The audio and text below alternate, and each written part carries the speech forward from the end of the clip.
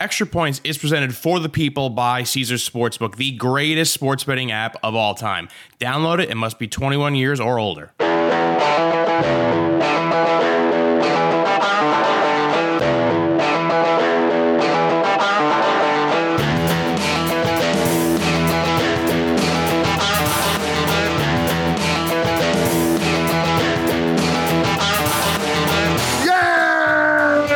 Welcome, Extra Points listeners, and congratulations on making it through yet another week.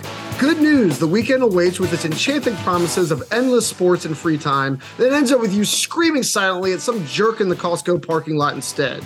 Or maybe I'm just projecting. Either way, we know how hard you work, and while we hope listening to all our shows makes that time go a little faster, we don't want that to feel like work in and of itself. So we've had our producers pick out their favorite bits and put them together in a half-hour supercut for you to sample. I know, I can't believe we have producers either.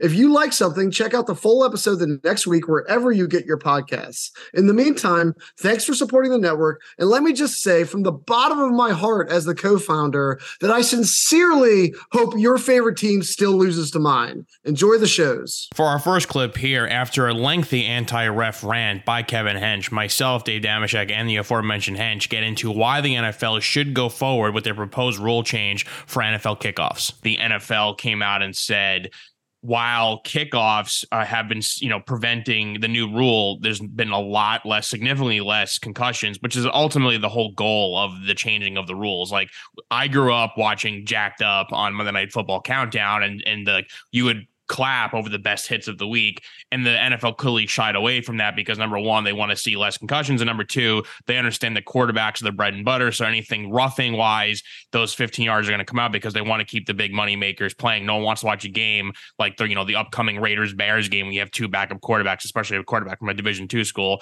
But this week they came out and said that the kickoff rule has been great, a lot less concussions, but like an overwhelming number, I think it was like 88%, if not higher, kickoffs are all touchbacks, and they want to change that because they want to actually have kick returns again.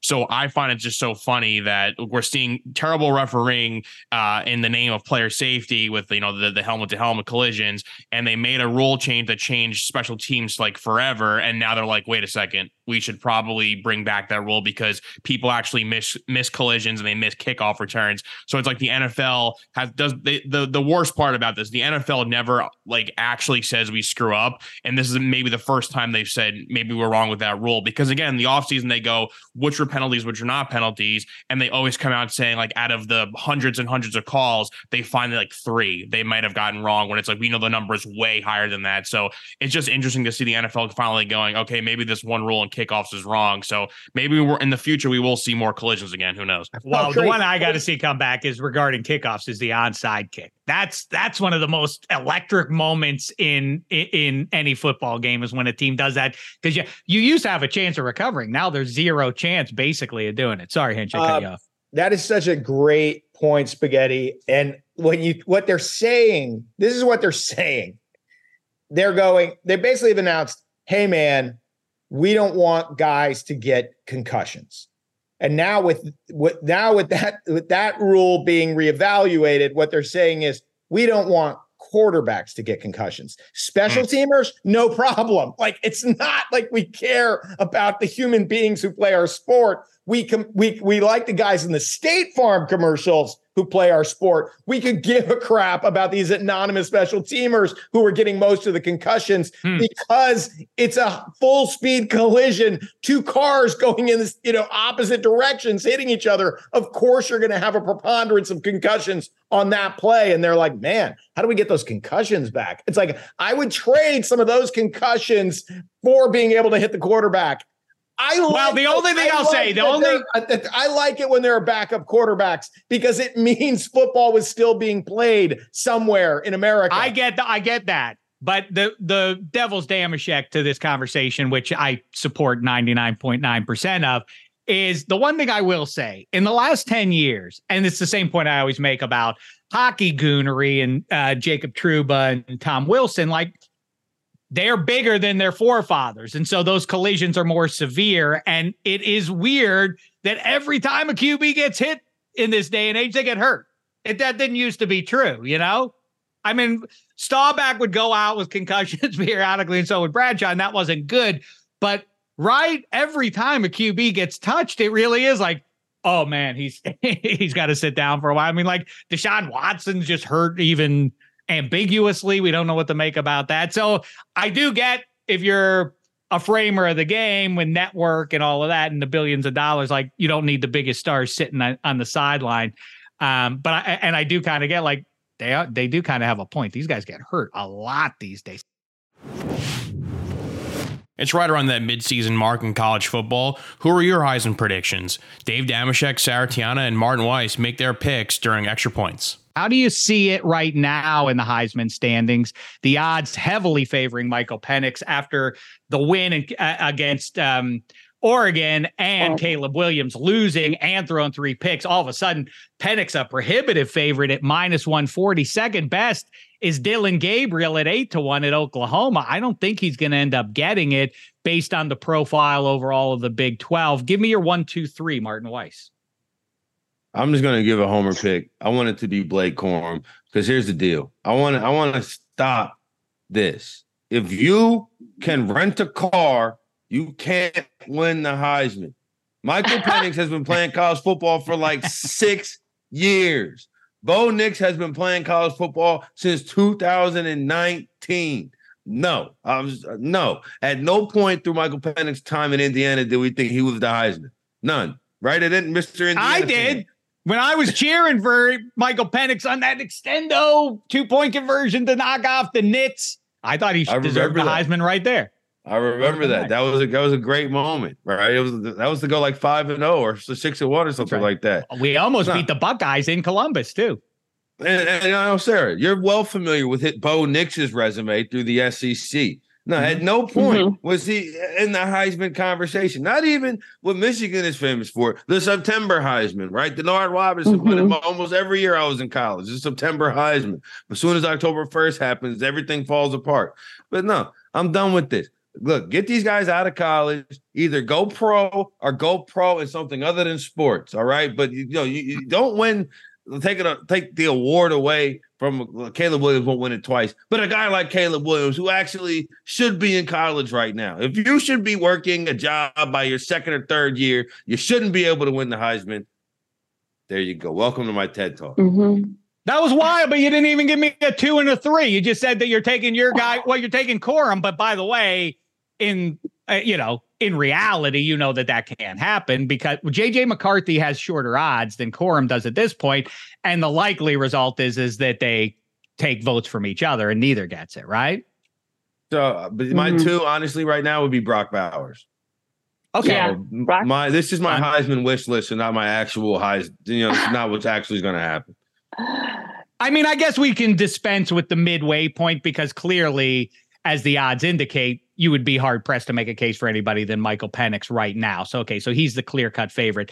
Then pick up on that, Tiana. How say you? How do you think it looks? Who are the 3 guys sitting there in what's the place called again? Where they give out the Heisman? What's it called? The Athletic Club. Sitting there with Chris Fowler having that self-serious talk about it's not a clubhouse, it's a cathedral, it's a sanctuary. That the tone of voice they use to hand out a football trophy is the best. Like, we're joined now by the 20. Like, all right, it's a happy time, right? Why are we treating this as though it's a funereal situation? Anyway, go ahead, Tiana. Well, a week ago, I would have put money on Brock Bowers, but now that he's going to be out for 4 weeks, I think it's probably not looking good. Right. To me, obviously, Penix is the favorite. I put money on Quinn Ewers after they beat Alabama. I still think he has an outside chance, but after they lost to Oklahoma, I think that chance is kind of dwindled. I do think now that Tez Walker is back, that Drake May is looking really good. And I think it's like him having a good receiver to throw to shows just how good he is at getting the ball to the right guy. And so, I don't know if it's a Tez Walker effect, but I think that can really up his odds. So in my win play show would be Penix, Drake May, and then sleeper. Because even though I'll say Penix, Drake May, Quinn Ewers, and then for a sleeper, off the board, I would take Haynes King, the quarterback from Georgia Tech. I'm telling you, there's something about this guy that is just different. It's just different. Nobody ever talks about Georgia Tech, but this guy's slinging it all over. He's getting it's just insane watching him play. Yeah, really I'm trying good to scare all these fragile Atlanta-based sports fans. Circle the rambling wreck from Georgia Tech. That's going to be our next sorrow. Georgia fans. All right. I think that Penix at this point is far enough along that he almost certainly gets to New York. Here's the crazy thing is what are the odds that you would have gotten in August that Caleb Williams doesn't make it to New York City? Like we're not, that doesn't win it. Isn't in the top three. How big a payoff that would have been that he's not in that group. He still may get in there. I think Eddie Spaghetti's been making that point this week that the weekly overreaction, Caleb Williams is in the eye of that storm right now. And he has a chance to transcend that, but same problem for Michael Penix. Why I don't think he gets it is the aforementioned great defenses of the Pac-12. Again, not counting the Trojans in that, but you're going to take some losses along the way. So I think it kind of means that none of those guys are going to get the Heisman. I think JT Daniels gets there because Jaden Daniels gets there because JT Daniels is not going to get there. Jaden Daniels, rather, because of what I said about the relatively breezy path that he has the rest of the way here. And I'm going to throw Drake May in there too. And he has the juiciest odds at 11-1 right now. And I think he benefits from a lower standard. You said about Quinn Ewer, Sarah, that you bet on him before they lost, but as long as they run the table, he's okay. I don't think UNC has to. I think UNC can lose 2 more games the rest of the way. Long as he puts up big numbers. It's like the Doug Flutie thing. Nobody thought Boston. It's what is that? 40 years ago. So a good solid great prompt to make. But anyway, you can sneak through with a couple of losses if your team is understood to not be in advance of the season or during the season. Like, boy, this team might win the whole thing. Nobody says that about the Tar Heels to this day, but everybody celebrates the QB. And to your point, with that target now back in the fold, the sky raises even further for him to put up big numbers. Drake May 11-1. That's mine, and Penix and Jaden Daniels watch on. Dylan Gabriel just barely misses out. I predicted him a couple weeks ago to rise. Oh, interesting. Let's take a quick break here. When the conversation turns to Emperors, I always go with my number one as Caesars. Let's talk about them a little bit, shall we? Tickets to the game, merch, meals at iconic restaurants, stays at Caesars Palace. All this can be yours when you bet with Caesars Sportsbook. Win or lose, every bet earns rewards credits, which you can redeem across the empire. Now, if you haven't started yet, register using this code. Listen up, Omaha Full. The word Omaha and the word full. And then you place your first bet up to $1,250. If you win, great. If you keep those winnings, but if you lose, you'll get your stake back as a bonus bet. 21 and over only. Offer valid and must be physically present in Arizona, Colorado, Illinois, Indiana, Iowa, Kansas, Louisiana, Massachusetts, Maryland, Michigan, New Jersey, New York, Ohio, Pennsylvania, Tennessee, Virginia, West Virginia, and Wyoming. New users and first $10 plus wager only. Must register with eligible promo code. Bet amount of qualifying wager. Returned only if wager is settled as a loss. Maximum bonus bet, $1,250. Bonus bet expires 14 days after receipt. Tier credits and reward credits will be added to account within 7 days after qualifying wager settles. See Caesars.com/promos for full terms. Void where prohibited. Know when to stop before you start. Gambling problem? Arizona, call 1-800-NEXT-STEP. Colorado, Wyoming, Kansas, affiliated with Kansas Crossing Casino, call 1-800-522-4700. Indiana, call 1-800-9-WITH-IT. Iowa, call 1-800-BETS-OFF. Louisiana, call 1-877-770-STOP. Licensed through Horseshoe, Bossier City, and Harrah's, New Orleans. Massachusetts, call 1-800-327-5050 or visit gamblinghelplinema.org. Michigan, call 1-800-270-7117. Illinois, Maryland, New Jersey, Tennessee, Virginia, West Virginia, Ohio, Pennsylvania, affiliated with Harrah's, Philadelphia. If you or someone you know has a gambling problem, crisis counseling and referral services can be accessed by calling 1-800-GAMBLER or West Virginia, 1-800-GAMBLER.net. New York, call 877-8-HOPE-NY or text HOPE-NY 467-369.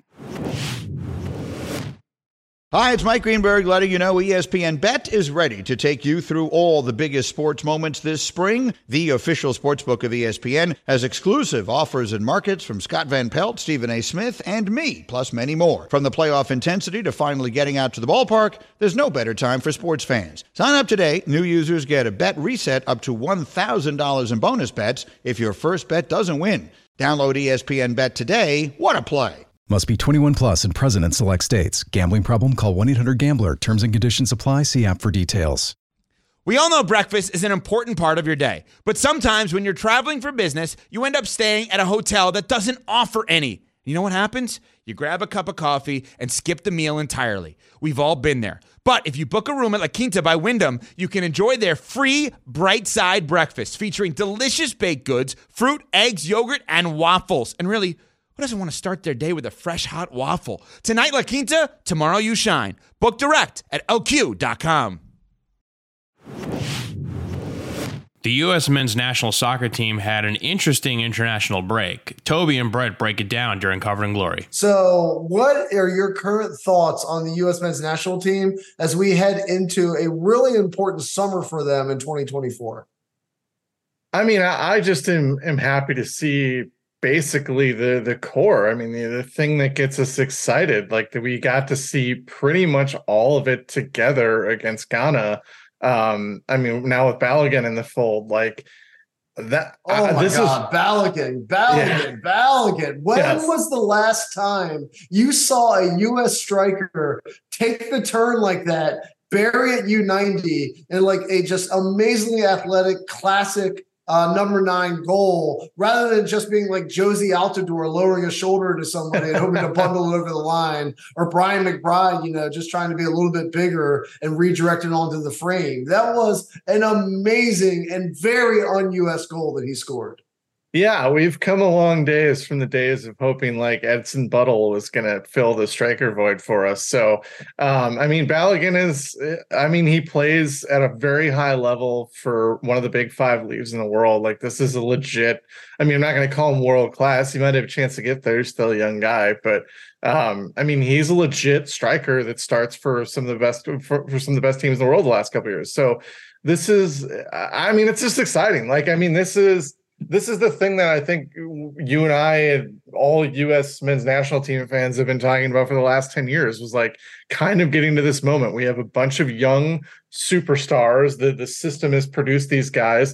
They're all entering sort of that prime soccer age. And we got to see them all on the pitch at the same time. And the best part was it was against Ghana, who's tortured us in World Cups for years. So this is, it's great. Like, there's a lot of stuff you and I both have been through it this week, you more than me, but like the fact that we've got to enjoy that aspect of it, I'm excited. I'm looking forward to see what's ahead. I mean, it was just cool to see. I know I'm repeating, it's cool to see, but like that's the only thing that can come to my head is we finally got what we were waiting for. Yeah, between Weah, Balogun, Pooley, Gio, and then Musa, and even like Dest was doing a great job of carrying the ball forward. I was so excited about what I saw, and I cannot wait till next summer. We might have to have summer editions of Covered in Glory as they get to host the Copa and compete against South America's best as we lead into the 2026 World Cup. And it's not only just like they look good in an international break. Quietly, the U.S. men's national team has been extraordinarily well represented across Europe in the club seasons this far. Like Pooley's back at Milan, he looks great. Weah has been one of Juve's more dangerous players.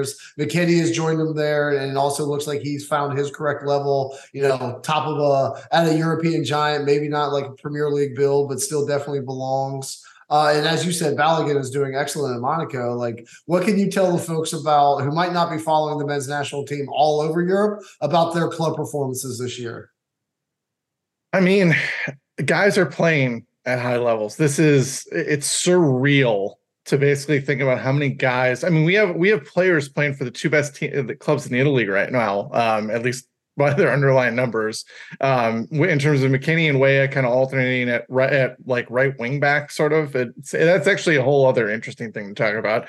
Pulisic and Musa are at AC Milan. Like, I just keep thinking back like 5 years ago, maybe not 5, but like definitely 6, 7 years ago, we would be going ballistic if one of these guys were just like coming off the bench every once in a while for a team that was in the top 4 in Italy.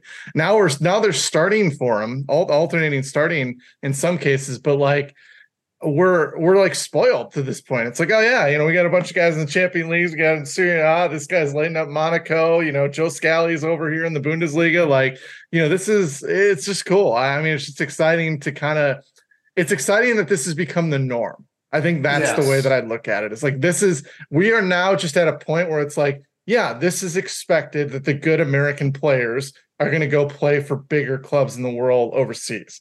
It used to be the biggest deal in the world. Like, I mean, remember like in 2009 when Landon Donovan used to go on loan to like Everton, and that was like huge. I went nuts. I couldn't, as an Everton supporter, I watched every match. I thought it was the greatest thing in the world. I thought it was the greatest thing that Tim Howard hung on for as long as he did at Everton. Like, now it's just like, oh yeah, we got another guy over in the Premier League. Cool. Whatever. Tyler Adams is playing for Bournemouth. Oh, big whoop. Bournemouth kind of sucks. Like, I like it. We just went through all those guys, and we didn't even bring up Gio.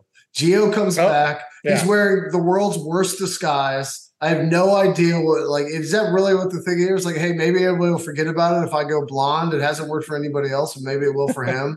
Maybe Greg won't recognize him anymore, but he comes back in. He gets a brace against Ghana, and at least for one night, him and Greg played nice. So I think that's still the lingering, kind of bad smell in the room is that relationship between Greg and Gio, and will it be able to hold up? Because I still think, I don't know. After that Balogun goal, I might change my mind, but I still think Gio is probably our most talented player.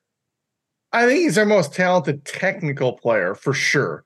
With the ball at his feet, obviously Pulisic had, this crazy run, like golazo against Germany, but, on a consistent basis with the ball at his feet, it's Gio, because Pulisic's big thing. The thing that obviously I think Milan even brought him from Chelsea is like, he is an elite, like, mover into space. I don't know how else to describe it.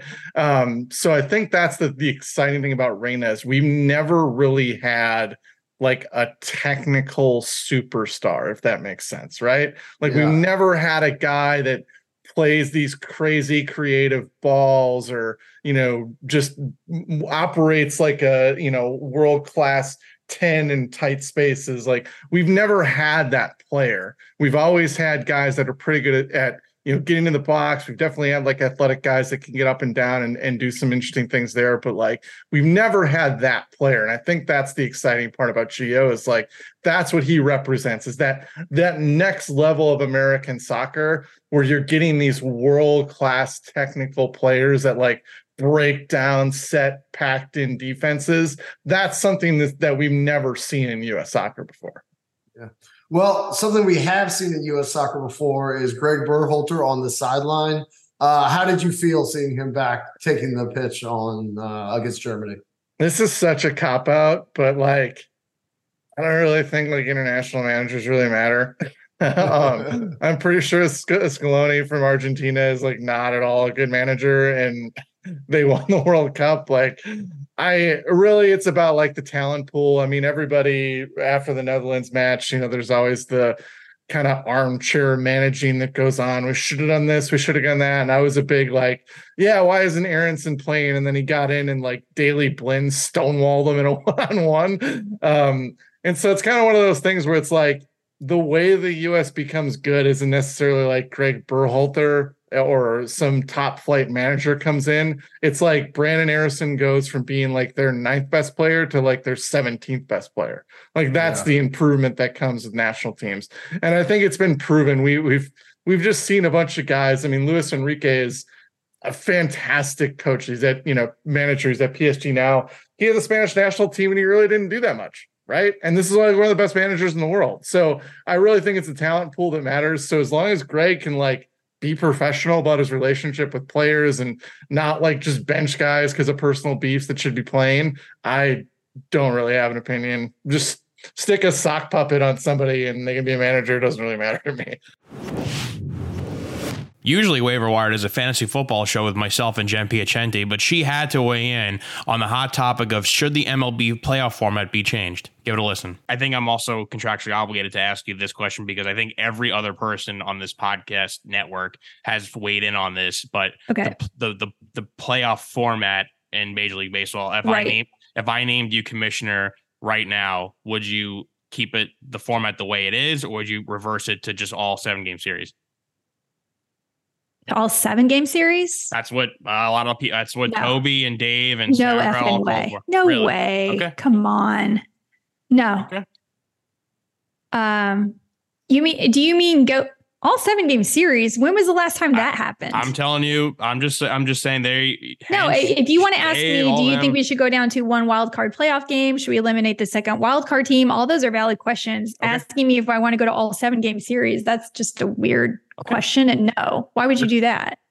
They felt that it just you have a team that they should all be a full series because some teams just the examples were like thinking it back to like the Red Sox and Yankees and the Red Sox are down 3-0 and they come back and win that. It's like you're cutting. Yeah, that was fun. I actually loved that series. That was awesome. That's true. Yeah, it was great. That was so great for me. But they're saying you're cutting short the ability for teams to make a comeback, and like these hotter teams that had time off now have to wait even longer. So that argument I understand, but that is a question about are we going to allow these buys because we allowed in the second wild card team, and then we have a longer thing because we have a 3-game wild card playoff instead of a 1-game wild card playoff. Mm-hmm.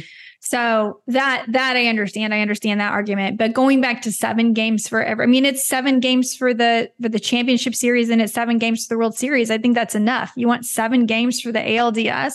I don't think so. I don't think that's necessary or what's going to fix it. I think the problem is it good in a game like baseball is an advantage to give someone a bye. In football, it's clearly an advantage. Your body's so beat up. You're so tired, like give them a rest and how they plan the bye weeks. But for baseball, it's a game of momentum and they play every day. They play 162 games in the regular season. So giving them more than like a day off here and there can mess up their rhythm. And so giving the teams that perform so well a bye, that seems almost like you're giving them a disadvantage. And that's what happened apparently, supposedly, with the Braves and the Dodgers. And, so maybe that happens. But then you have the Astros who use that time to get healthy, and it was an advantage for them, and it did give them a boost until now, potentially. So anyway, I won't be grumpy anymore. You're allowed. You're a fan. That's the best thing about this network is we're all true fans. And again, sorry for the diversion, fantasy football listeners. I'm like 7-game series. No, that's not the problem.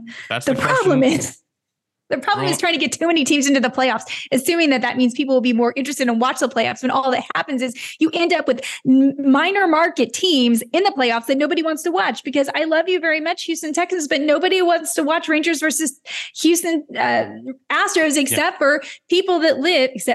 Did you hear I went Texan right there? Except for y'all that live in the Lone Star State. That's it. You guys are the only ones that want to see it. And let's stop down for a quick break here.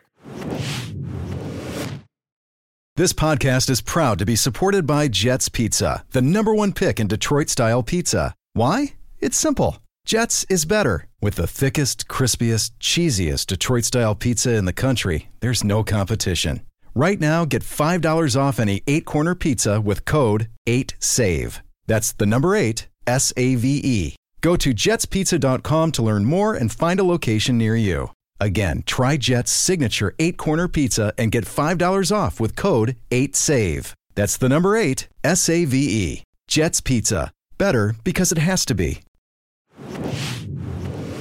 After that ugly Bengals-Seahawks game, Martin Weiss and Mark Arnold's weigh in if they're believers in the Bengals again and why Martin has beef with DK Metcalf. Talk about an ugly game, by the way. I expected a lot more points in that game. The game flow did not go how I expected it at all, but this has kind of been the Bengals' way throughout this point in the season. I mean, minus the couple deep balls they had in Arizona, this offense still looks very stagnant. It looks like Joe Burrow, he looks healthier, but it looks like he's still hesitant on holding the ball and letting deep routes develop. He doesn't want to get hit. And that's a problem because it's definitely hindering their offense. I mean, shout out to their defensive front. I mean, it seemed like every time they needed to play and get a sack, they got one on Geno at the perfect times because Seattle had so many chances to win this game. And shout out to Cam Taylor-Britt too, man. He's one of those up and coming corners, I think, really taking the next step. He played really good on DK Metcalf. That one route DK did to stop on it when he got the pick. I don't know what that was about there. I know what it's about. DK Metcalf, it gotta grow up, dog. Like, seriously. With the whole pacifier mouthpiece, at this point, you've been in the league too long, right? You've been in the league too long.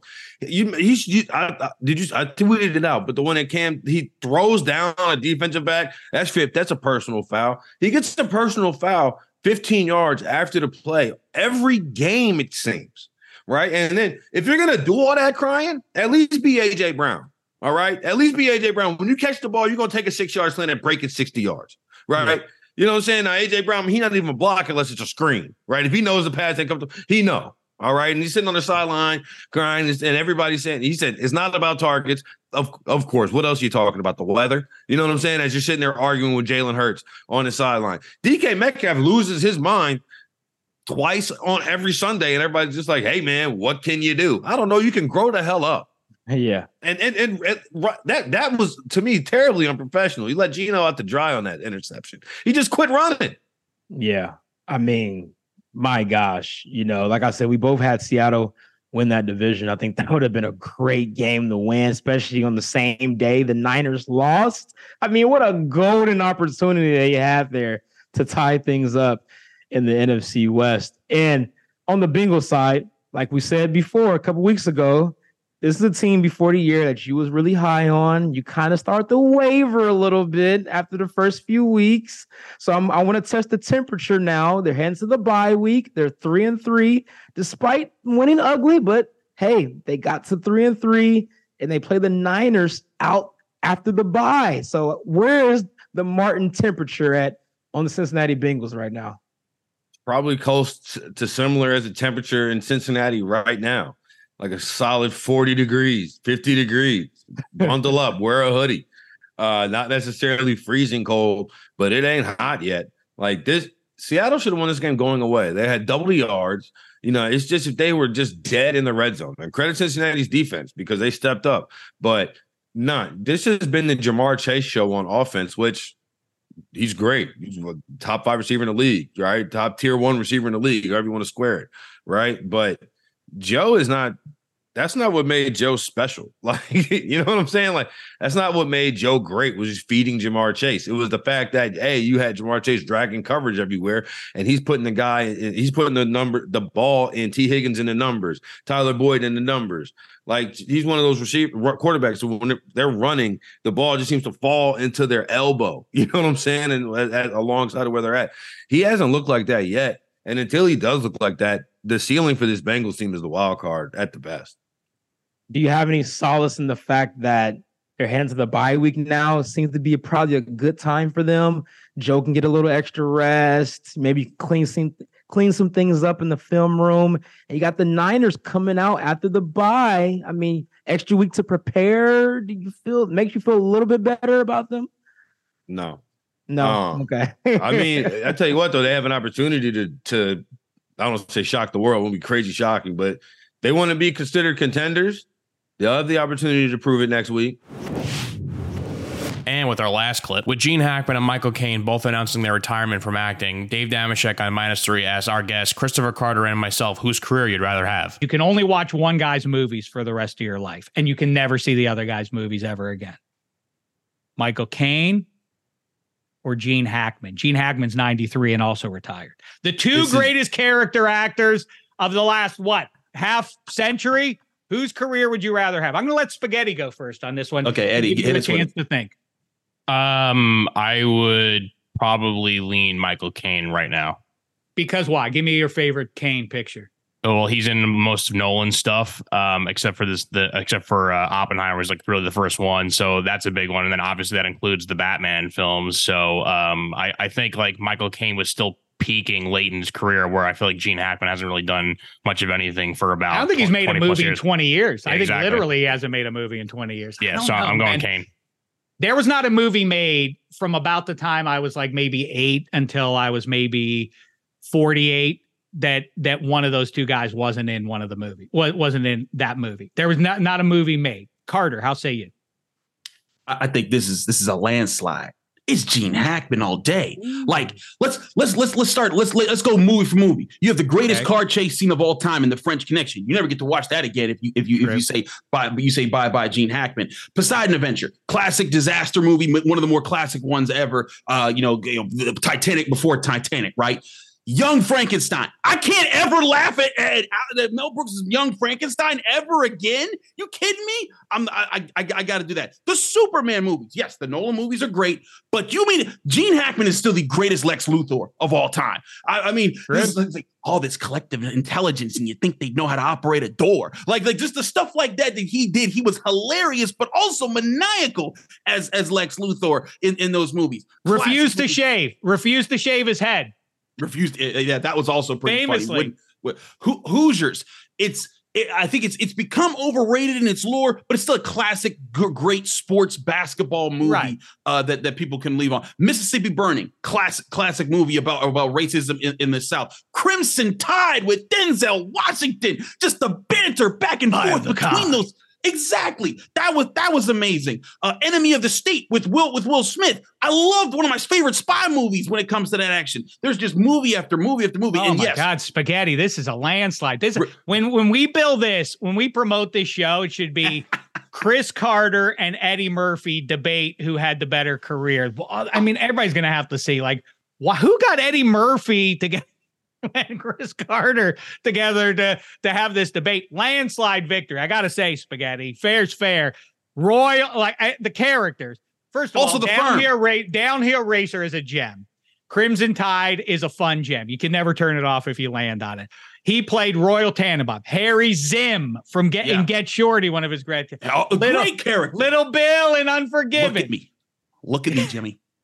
Also, The Firm, his character with Tom Cruise. I love The Firm. One of his great turns. Senator Bryce in No Way Out. No Way Out. It's a great movie. Yep. I'm sorry. This is a lance. I love Michael Caine. Did great stuff. Loved him in Miss Congeniality, but he was always a B character. The Reverend in Poseidon Adventure. He's a priest in a turtleneck saving lives. He saves Borgnine. What more do you want, Spaghetti?